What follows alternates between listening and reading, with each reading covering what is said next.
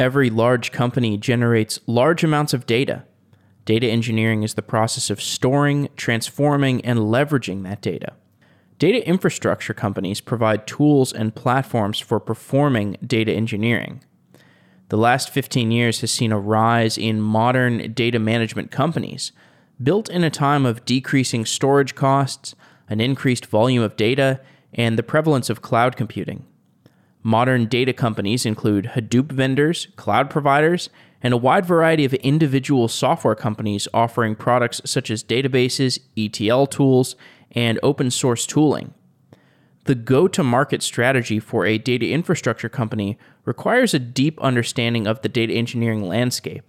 A company must build something useful, sell it to customers, and eventually build a replicable strategy.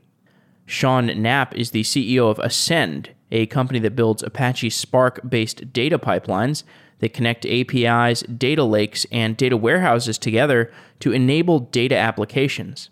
Sean joins the show to talk about the process of building a data infrastructure company, as well as his lessons building Ascend. If you're planning a hackathon, check out findcollabs hackathons. Whether you're running an internal hackathon for your company or you're running an open hackathon so that users can try out your product, findcollabs hackathons are a tool for people to build projects and collaborate with each other. findcollabs is a company I started to allow people to find collaborators for their software projects, and our new hackathon product allows you to organize your hackathon participants to make your hackathon as productive as possible. If you're thinking about organizing a hackathon, check it out at findcollabs.com.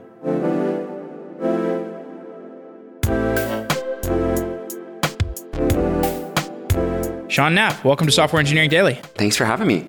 The conversation we're going to have is about data platforms, data warehousing, modern data systems, and every company, well, most companies, start off basically with a transactional data store. And the typical acronym for this is OLTP, Online Transaction Processing.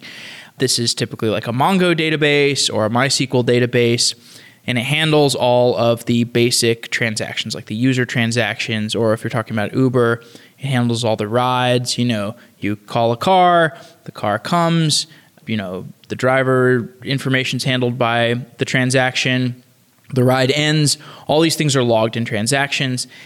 But then a company reaches a point where they have so much data in that OLTP database, and then they also have other kinds of data like telemetry and logging data and all kinds of other stuff, where they start to have all these different data stores and different data systems. They need to start taking advantage of all those different sources of data.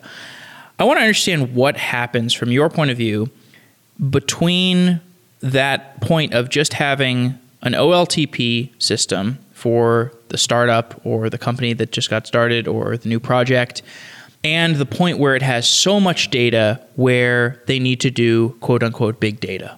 Mm-hmm.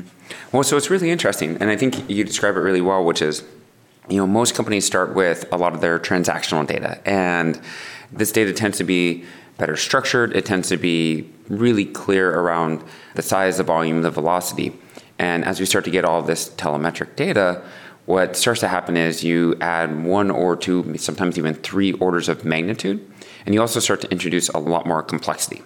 And that really pushes most companies into this big data world where we start to have to look at entirely different systems for how do we store that data, how do we process that data, and most importantly, how do we really start to refine that data and extract a value from it.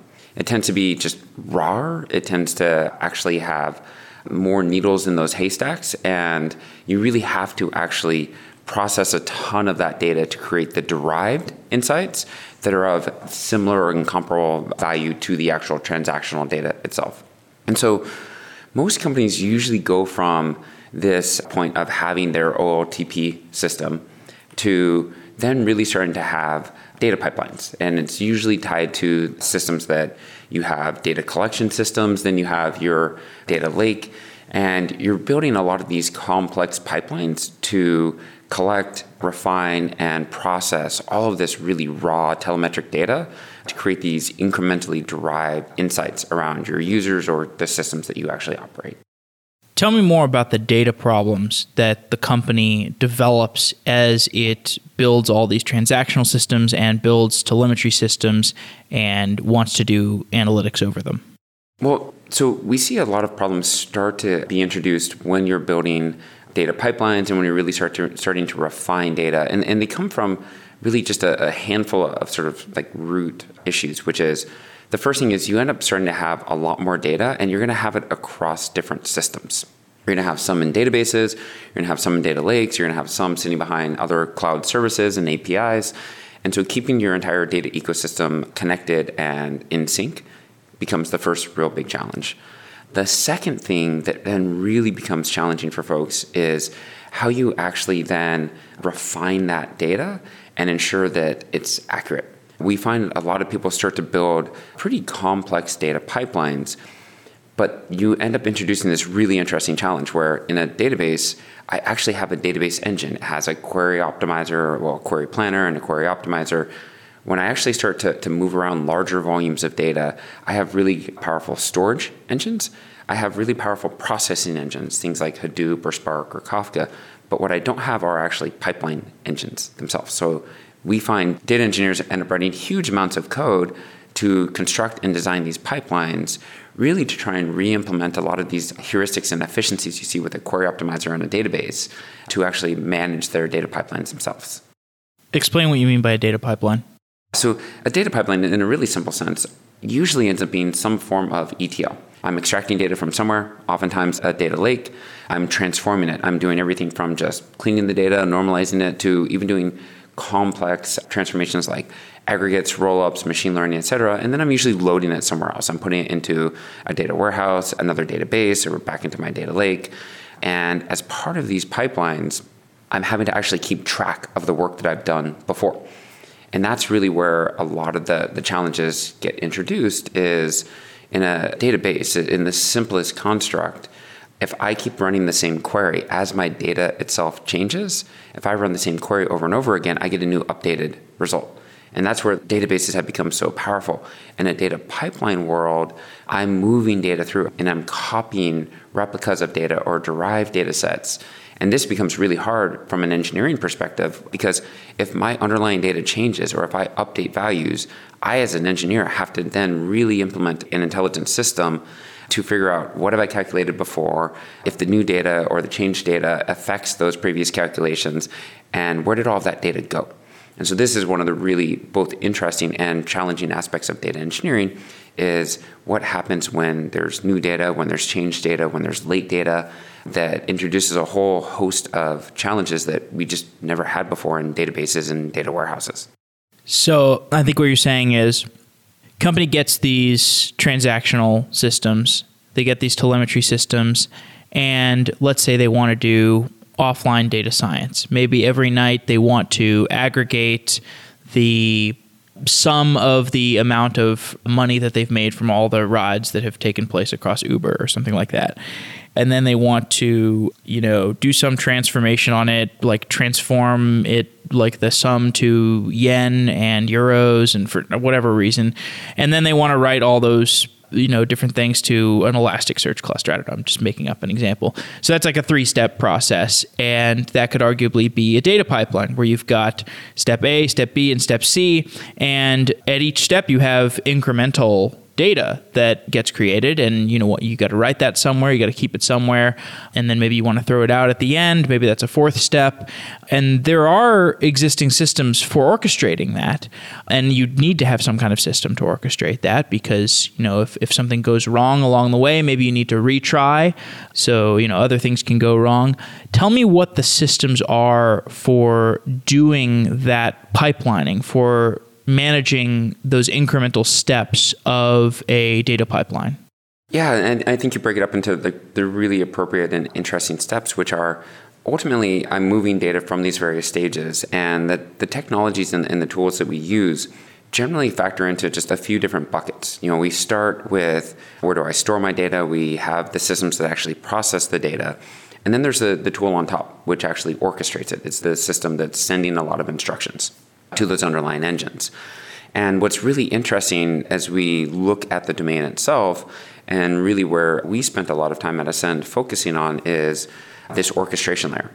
And when we look at how a lot of this segment and where a lot of the technology investment has happened to date, there's a lot of imperative-based systems. We see a lot of systems that are frameworks and tools that let us write a variety of different code and structures to process data. But what we have actually taken a really big approach on is, how do we build a declarative system? And we've taken this approach as we've seen this trend happen a lot in software engineering in general, the move from imperative to declarative systems. SQL is a declarative language. We use Terraform to declare and define our infrastructure. We use Kubernetes to declare and define our container orchestration. And the reason that we believe that there's this really huge shift from imperative to declarative systems is fundamentally based on the need to maintain and understand state. When I'm writing all of these pipelines, and when we talk about the sample pipeline, you talk about where I'm processing a bunch of data, I'm converting it from dollars to yen, and then I'm loading it into my data warehouse, or I'm loading it into Elastic. One of the fundamental needs we have in those systems is to understand, what have we done before, what already exists, and then be able to understand what is the delta between what is there today and what needs to happen, so the system itself can very quickly and efficiently generate the new work and accomplish the overall goal. And when we did a survey of orchestration across the industry and looked at all the various tools we had options for, it really kind of breaks into this category of mostly imperative-based systems and or declarative-based systems. And the fundamental difference is, as an engineer, are we writing code that essentially in an imperative model inspects state, defines all the steps to then take us from one state to another? For example, an imperative system, I would inspect what's already in Elasticsearch, inspect what's been maybe cached inside of S3, look at the jobs that have run before, do my integrity checks, analyze the upstream data, see if there was any late arriving data because a server was offline and came back online, and then figure out what that delta was to then process. Or in a declarative system, you try and essentially push a lot of that down to usually it's a control layer or a control plane that then automates a bunch of that for you. Tell me how the data platform that you're describing varies between a company that started in the pre-cloud days. So like we're at AWS reInvent right now. There's a ton of enterprises that have been around for a very long time. And they're going through this, quote, digital transformation or whatever you want to call it. And one of the things on the laundry list of that digital transformation is to build a data platform. But then you've got these other companies that are post-cloud, like Uber or Lyft, and they're starting from a little bit more of a clean slate in terms of their data platform. Tell me how the infrastructure of these two worlds differs from one another and how that impacts you as a startup that's trying to build a quote-unquote data platform that serves these types of customers. Yeah, you highlight something I think really, really important, which is the data ecosystem itself. And as we look out across a plethora of different companies, if we look at the digital native companies, they tend to have simpler, more straightforward ecosystems. They tend to store a lot of their data inside of blob stores or a handful of warehousing or databasing technologies. When we look at a lot of the more established companies and the technologies they use, we find that there's an order of magnitude more complexity. They have more data and more systems, and it's really important to actually recognize the fact that while they may want to be modernizing a lot of that tech stack and moving a lot of that to cloud, there is really an incremental migration strategy that's really important. And what that means for technology companies like Ascend is you have to have a highly flexible and highly pluggable system that works with everything else that's in the ecosystem today.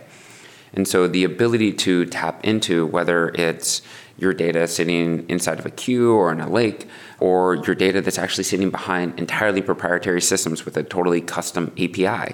You have to be able to plug into things that are talking both gRPC and SOAP. You have to be able to plug into things that may be sitting behind a special VPN tunnel in their on-prem data center, but also then be able to plug into their API partners who are running in Amazon and Google all at the same time.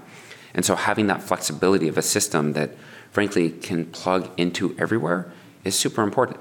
And I think the the thing that stems from that is, frankly, the acceptance that you will have replicas of data. Trying to pull all of that data into a single canonical system is different than saying we are going to synchronize with these sources of truth, and we're going to find really fast and efficient systems that can monitor the upstream data sources, synchronize their data in a way that we can guarantee and ensure that we have the right data in a unified system, but not actually have to require these, what tend to be more traditional enterprise companies, to also then have to move their entire system over.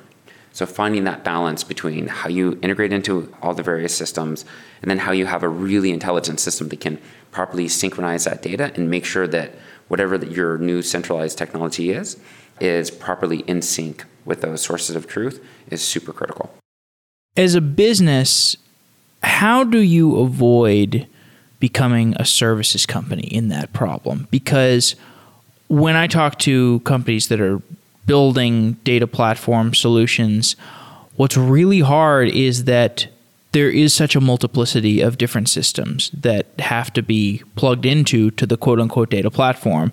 And there's always more features that people want. There's always more plugins that people want. And it really raises the question, is this like data platform thing actually feasible? Because like if you go and talk to Uber, for example, Uber's data platform is actually like 50 different technologies that are strung together with duct tape and chicken wire. And the idea of, like it would be great if we could just like sketch a rectangular box around like Uber's complicated systems and say, here's your solution. Like we've done it. We've packaged it up. It's a one-click thing. Here it is. That seems impossible. It seems really, really hard. So how do you avoid becoming a company where you go from customer to customer and just kind of have to provide a bespoke system? Yeah, so it's a really, really good question. And the short answer is, one, it's hard. It takes a lot of conviction and fortitude. And honestly, frankly, just a lot of compassion for your users and your customers to find that balance. We certainly see this a lot. And I think IDC even released their report where consulting services and custom development around in the data ecosystem is a $20 billion a year industry, and it's growing. Okay, so maybe it's not so bad. Maybe it's not something to avoid. Yeah, well, I think it's part of it's also being like super true to what you are as a company, which for Ascend, we're a technology platform company, and so how we've solved this is a fewfold. One, obviously, we work super closely with a lot of our customers, so if they have deep product needs, we really work hard and prioritize those, and any enterprise company should, of course, do that.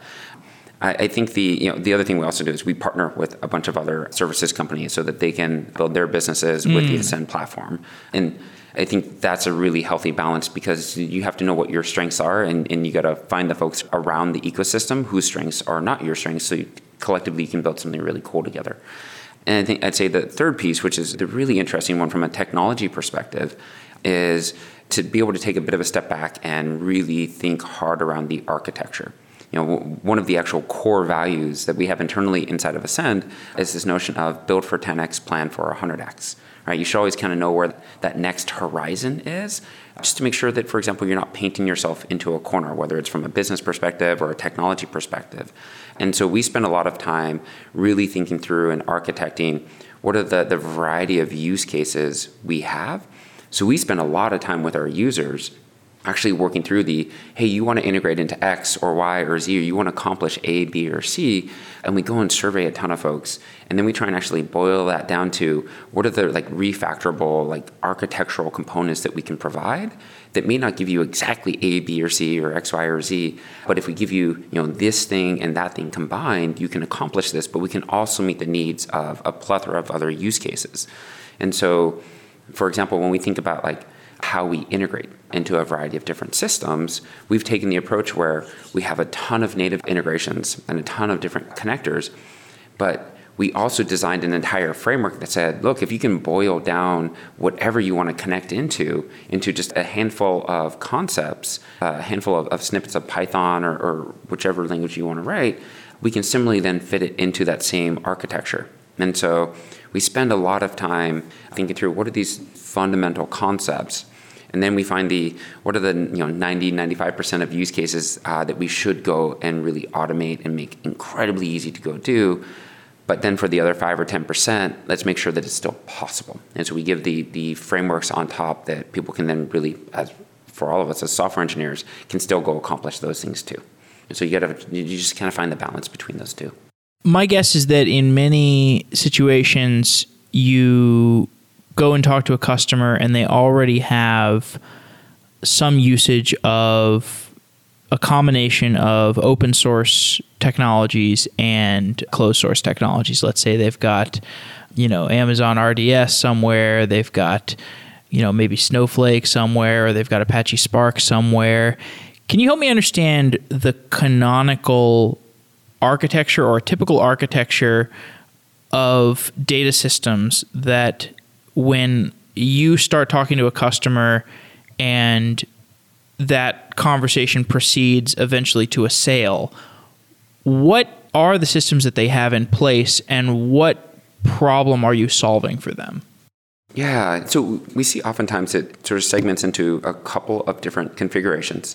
And a lot of it goes back to your question of, are they a larger customer who has a lot of traditional systems, for example, came from the on-prem world, or are they more of a digital native? In the digital native world, we tend to see a lot of customers where they come in and they've already invested in collecting a ton of data. They have it coming in through Kafka or other technologies, and they're collecting it. Some of the data is streaming through and being processed. A lot of the data is being collected inside of a data lake. They're putting it into a blob store like Amazon S3 or Google Cloud Storage or Azure Blob Store. And what we find then is most companies they're processing a bunch of this data. They're running a ton of Spark jobs or maybe Hadoop jobs on top of that. And what they're doing to orchestrate all of that is they're using technologies. Usually nowadays it's Airflow. We see as really the dominant orchestration tool.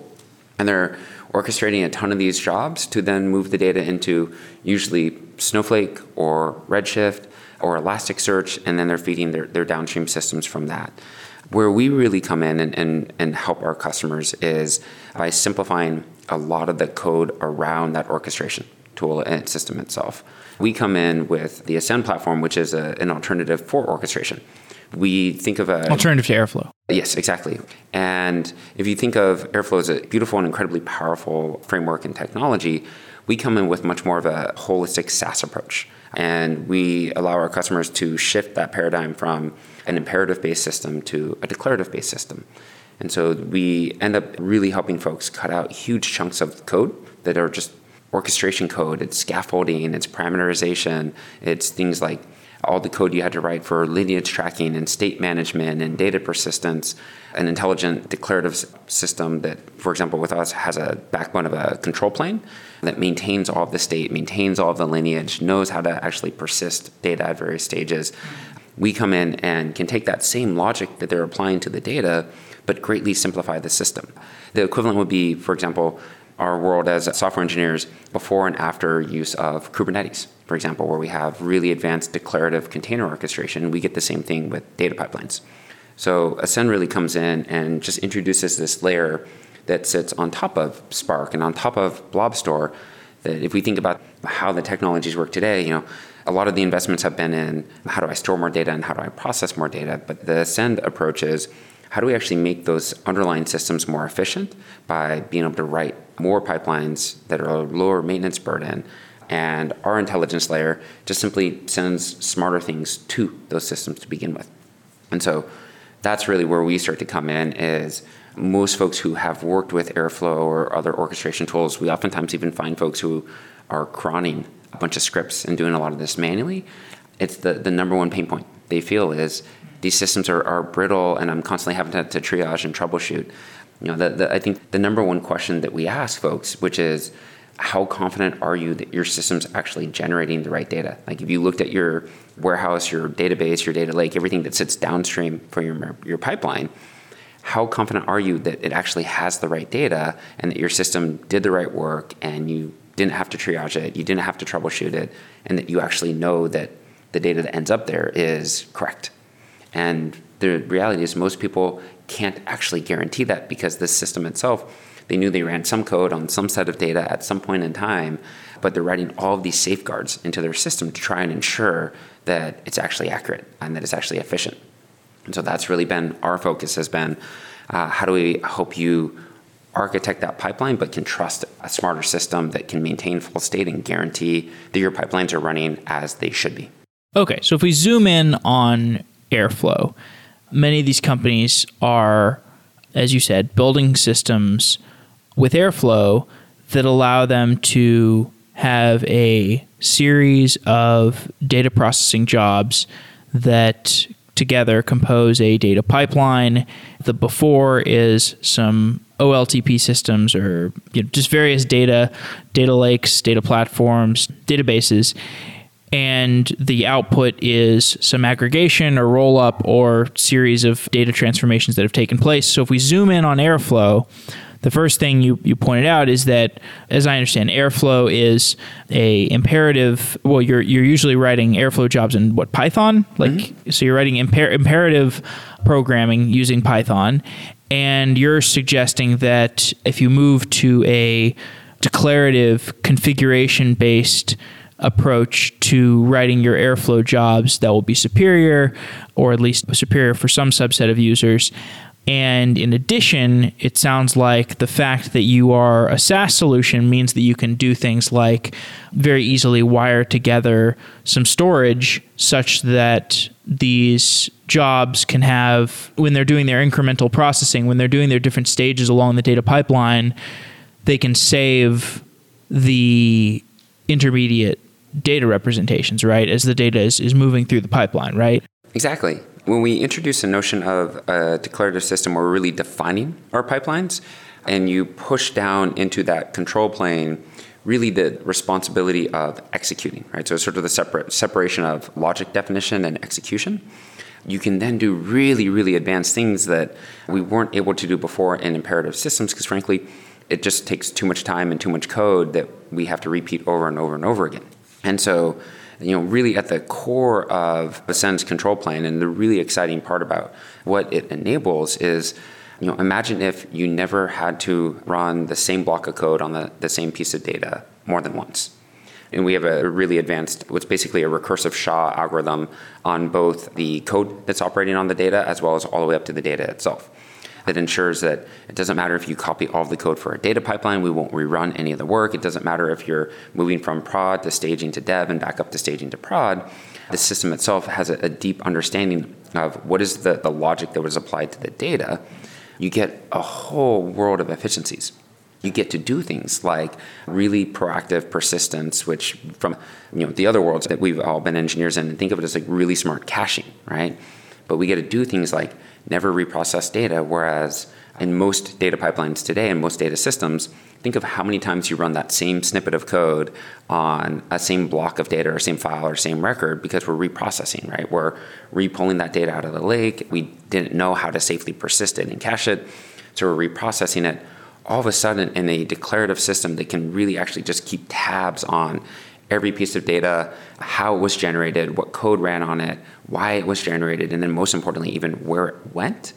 We can do all these really cool things on top of it. We can make sure that we never reprocess data. We can deduplicate everything that flows through our system. We can track lineage so that if we have to go chase down automatically, of course, a piece of data because it was updated or it was retracted, a system that is declarative in nature can actually do all of that in a fully automated fashion. Whereas in an imperative-based model, as an engineer, like the simplest example is, like, what do you do when you updated a file inside of your data lake and you had to retract some data? In an imperative-based system, you actually don't have state in the same way. So you don't know where all of that data went. You have to just go rerun and reprocess huge volumes of data and hope that you actually caught all of the sort of trail of that data and got got the database updated appropriately and so on. And so I think that's really the important part as we evolve out of these imperative-based systems, where the entire notion of state management and tracking of like historical calculations was pushed on the developer. In a declarative model, you can actually then push that burden back down to the system itself, the control plane, and let the developer, frankly, be far less of a plumber and far more of an architect. The configuration-based approach Is that something you can open source? Yeah, it's a really good question. We try and align with a lot of the standard methodologies and definitions, like how we actually define all of our pipelines. The definitions are open and can and frankly should align with any of the rest of the open source community. And this is one of the things that we actually found was really interesting as we started to work on Ascend, is the definitions of the pipelines generally tend to not be that complex. Like, you're defining data sources, which is, here's the location of my data, here's the schema I expect, and that usually is roughly sufficient. And you have some conditions around like what your error handling is and so on. When we start to write transforms on data, frankly, like, you're just writing snippets of code. If I'm writing SQL, I don't even have to specify output schemas because it's all inferred. If I'm writing Python or PySpark even, we can actually infer a lot of the output schemas as well. And so what you start to actually find is the entire definition of pipelines, when we remove the orchestration tool or the orchestration logic, and we actually separate just the data logic from the data execution, the orchestration, the entire notion of how you define a pipeline becomes incredibly clean and efficient and elegant, because it really is just simple transformations on data and logic itself. It becomes as easy as something you'd be writing on your local desktop or be querying inside of a database. And so, going back to your point, I do think it would be phenomenal if the industry, and Ascend as part of that too, really started to standardize and open source. This is how we define data pipelines. And it really does help for us as we started to invest in what we call our declarative pipeline workflows, is this really simple combination of YAML, Python, and SQL to just define, here's a data pipeline that is decoupled from its application to the data itself. And I think that's what becomes super powerful and elegant, is it really is simple and easy to understand these pipelines as you clearly define those boundaries. So if you go to a potential customer and they are using Airflow and you want to convince them to use the Ascend declarative-based platform, where do they start? Do they refactor an old workflow that's in Airflow already and they rewrite it in declarative syntax, or do you have like an automated way of generating declarative syntax from their imperative syntax, or do you ask them to do a greenfield application? How do you get them to start using Ascend? Yeah, it's a great question. So one of the things we always do for our customers is we offer a free dev trial, just like most SaaS offerings. We try and make it as fast and efficient as possible. So, people go to our website, like here at reInvent, or we send everybody towards that trial, and literally within 60 seconds, they're logged into the platform. We give them a bunch of sample data so they at least can start to familiarize themselves with how to build a pipeline on Ascend. And that really helps them at least start to understand the ease and capabilities and power of a declarative system. Then when we really start to get to okay, I understand the concepts and this seems really neat, really you then start to get into this. Do you want to go build a new greenfield pipeline? Do you want to migrate pipelines over? What we find for most teams, to be really frank, is I've yet to find in the 15 years for myself as a data engineer and the 4 years for Ascend as a technology provider, I've yet to find a data engineering team that has just idle capacity. Like, every data engineering team in the world is basically at half the headcount and team size of what they actually can and should be. If you go talk to data engineering managers, like, nobody's like, oh, I've totally hired my entire team right. and I have no open headcount because we're just great, right? Every data engineering team manager is like, hey, I have headcount for 10 or 100 and I have half of that. And I have no line of sight to actually go hiring more. And we have a 3-year-long backlog of projects, et cetera, et cetera. And so the reality is like, look, like, most data engineering teams are pretty crushed with their workload, and they're trying to actually stay afloat from all their existing pipelines and the technologies that like worked great at smaller scale, and not actually smaller scale from data, but smaller scale of company size and team and people who are tapping into them. And they're trying to figure out, how do I rapidly retrofit this thing? Like, how do I basically just like stop the pain and then figure out how do I migrate and upgrade at the same time?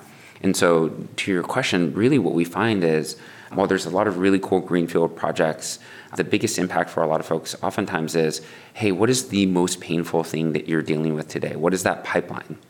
And let's dive in and actually help you really rapidly migrate over that most painful thing. And what we found is like, we've sat down with teams and well, we don't have a fully automated system yet. We've migrated hundreds of thousands of lines of existing pipelines in a matter of a couple of weeks to the Ascend platform and cut out 90+% of the code that's required. And this is like the really cool part about it is it becomes so fast and efficient when you're actually refactoring and separating your logic definition from your orchestration code in the execution layer, that it is remarkably fast to move to that declarative model.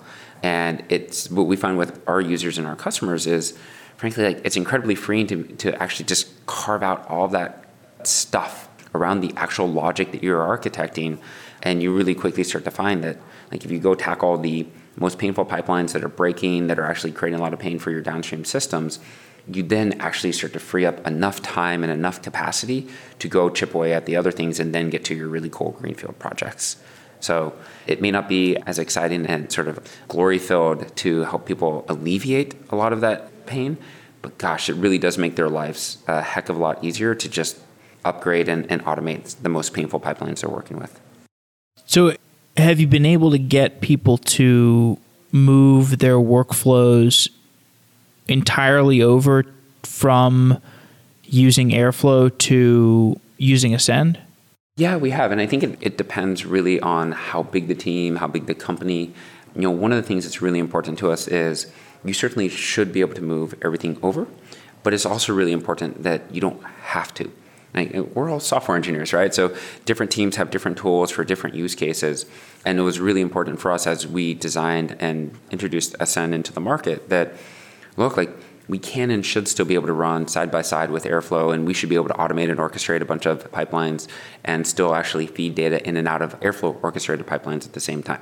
And so, you know, we find that certainly for a number of folks, we can move everything over, but you don't have to. And I think that's really important because if it's an all or nothing thing for your customers, then we have this notion of one-way and two-way doors. If it's all or nothing, it feels a lot more like a one-way door that you can't walk back through and you may be more encumbered.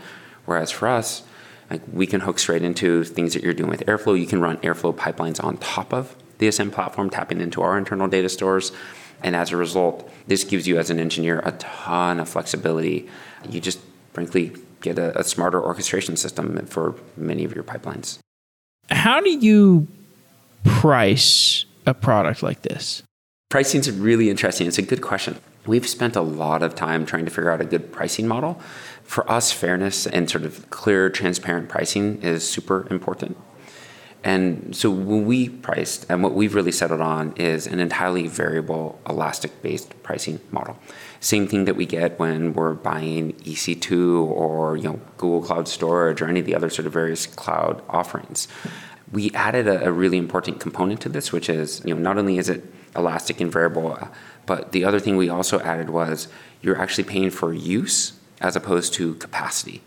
So when we buy most big data products today, it doesn't matter if we're buying a data warehouse or a Spark cluster or anything else. Usually what you're paying for is not use.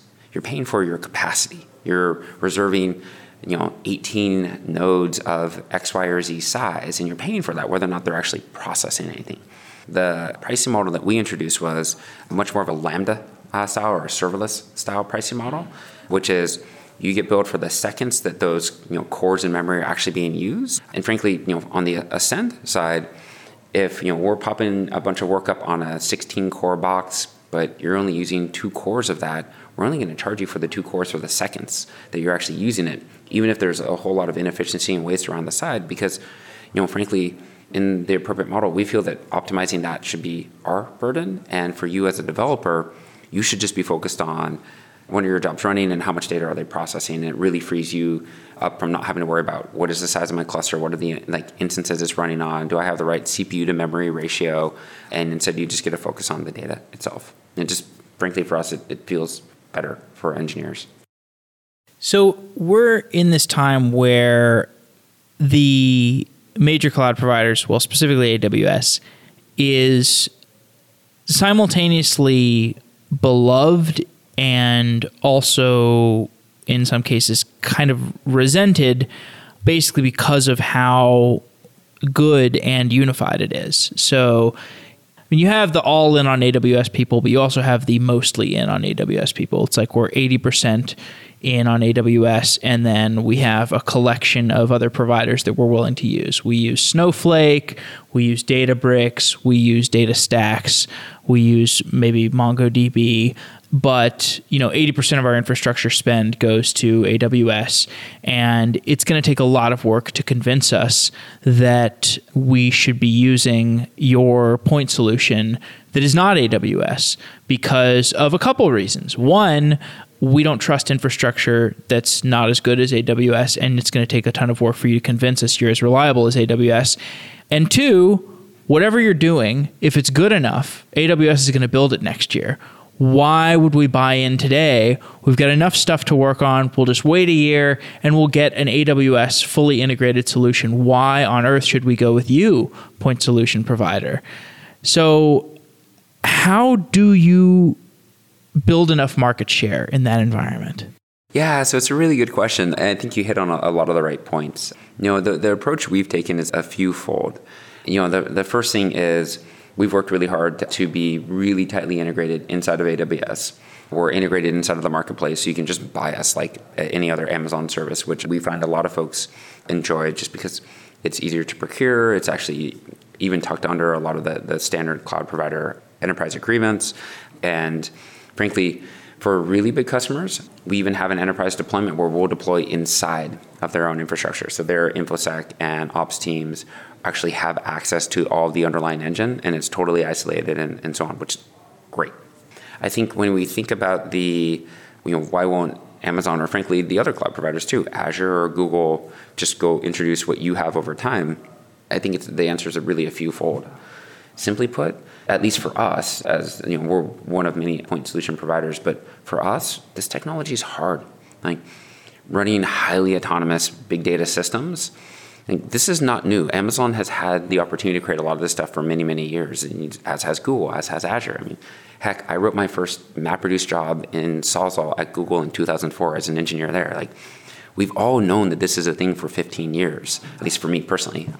Yet, people still haven't actually solved the problem. And I think because, frankly, it's really hard to solve. We spent 4 years at Ascend creating this engine. And we knew that it was going to be a very, very hard problem because what we're basically doing is we're creating a pipeline engine itself. It is the push equivalent of how a database engine and a query planner and a query optimizer works. This is hard technology. It's not grabbing something that is off the shelf open source and SaaSifying it. This is like a very fundamentally new and hard technology to build. So it may take them more than a year, maybe 2.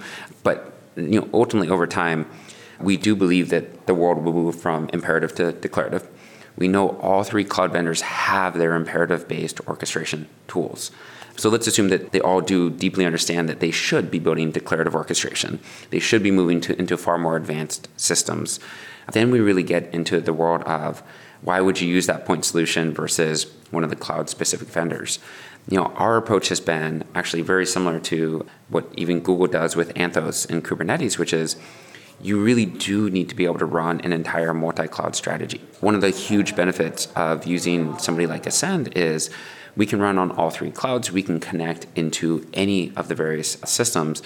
And the beauty of this is, and we've had customers who have literally gone from one cloud to the other, and migrating over is literally, like outside of the data gravity, is if I actually copy the definition of a pipeline from one cloud to another, our system itself will start to execute and self-heal. It will find the data, it will move it over or reprocess it if appropriate, and you get this level of cloud portability that we haven't really seen before, especially for data and pipelines.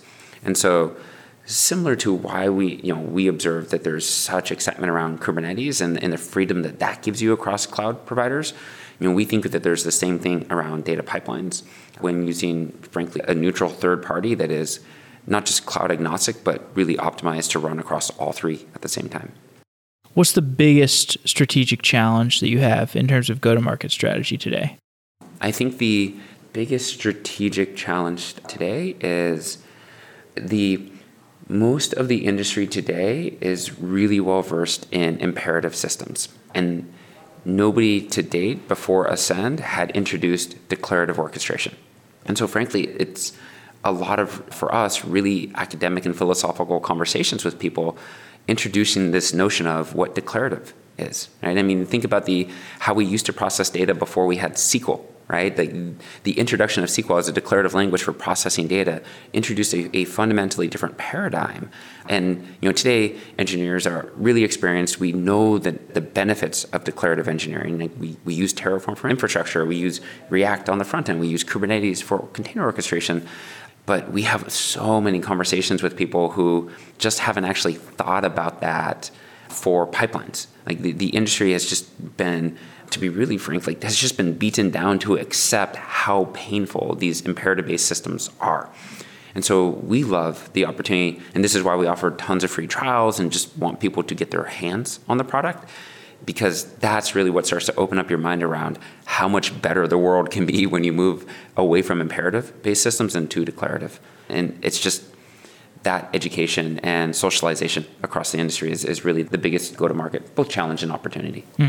I've talked to a lot of people building data products in the last couple of years, and it's really interesting market right now, I think, for many of the reasons that we've discussed. Do you have any advice for people who are building data products today, whether it's whether we're talking about databases, data warehousing tools, data middleware? All of these things are really hard to build because it's such key infrastructure, it's core infrastructure, and buying from startup is pretty concerning because if there's a bug and it messes with your data integrity, then it can be catastrophic. So there's that challenge out of the gate, and then there's all the typical challenges of a startup.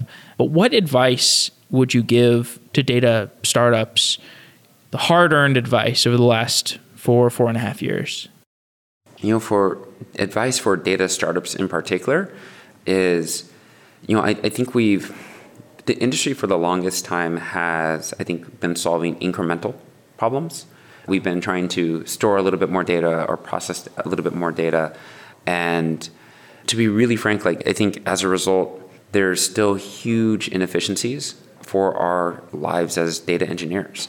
And I think and of course, I'm biased at Ascend as we followed and ascribe to this, which is go solve the big, hard problems. Why I created Ascend was, as I mentioned, I was writing data pipelines inside of Google 15 years ago. The last company I founded, we processed insane amounts of data at incredibly high volumes and velocity. And when I looked at the thing that actually made our lives hardest as data engineers, wasn't like, do I have a bigger, better, faster storage or processing system? It was, I feel like every single day I'm reinventing the wheel and just writing the same kinds of code and heuristics every single day. And, in the big data ecosystem and just data engineering in general, we have all of this excitement around we're applying data and AI and machine learning to solve all the rest of the world's problems.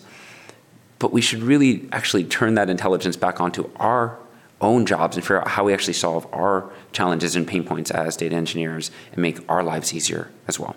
Sean, thanks for coming on the show. Thanks for having me.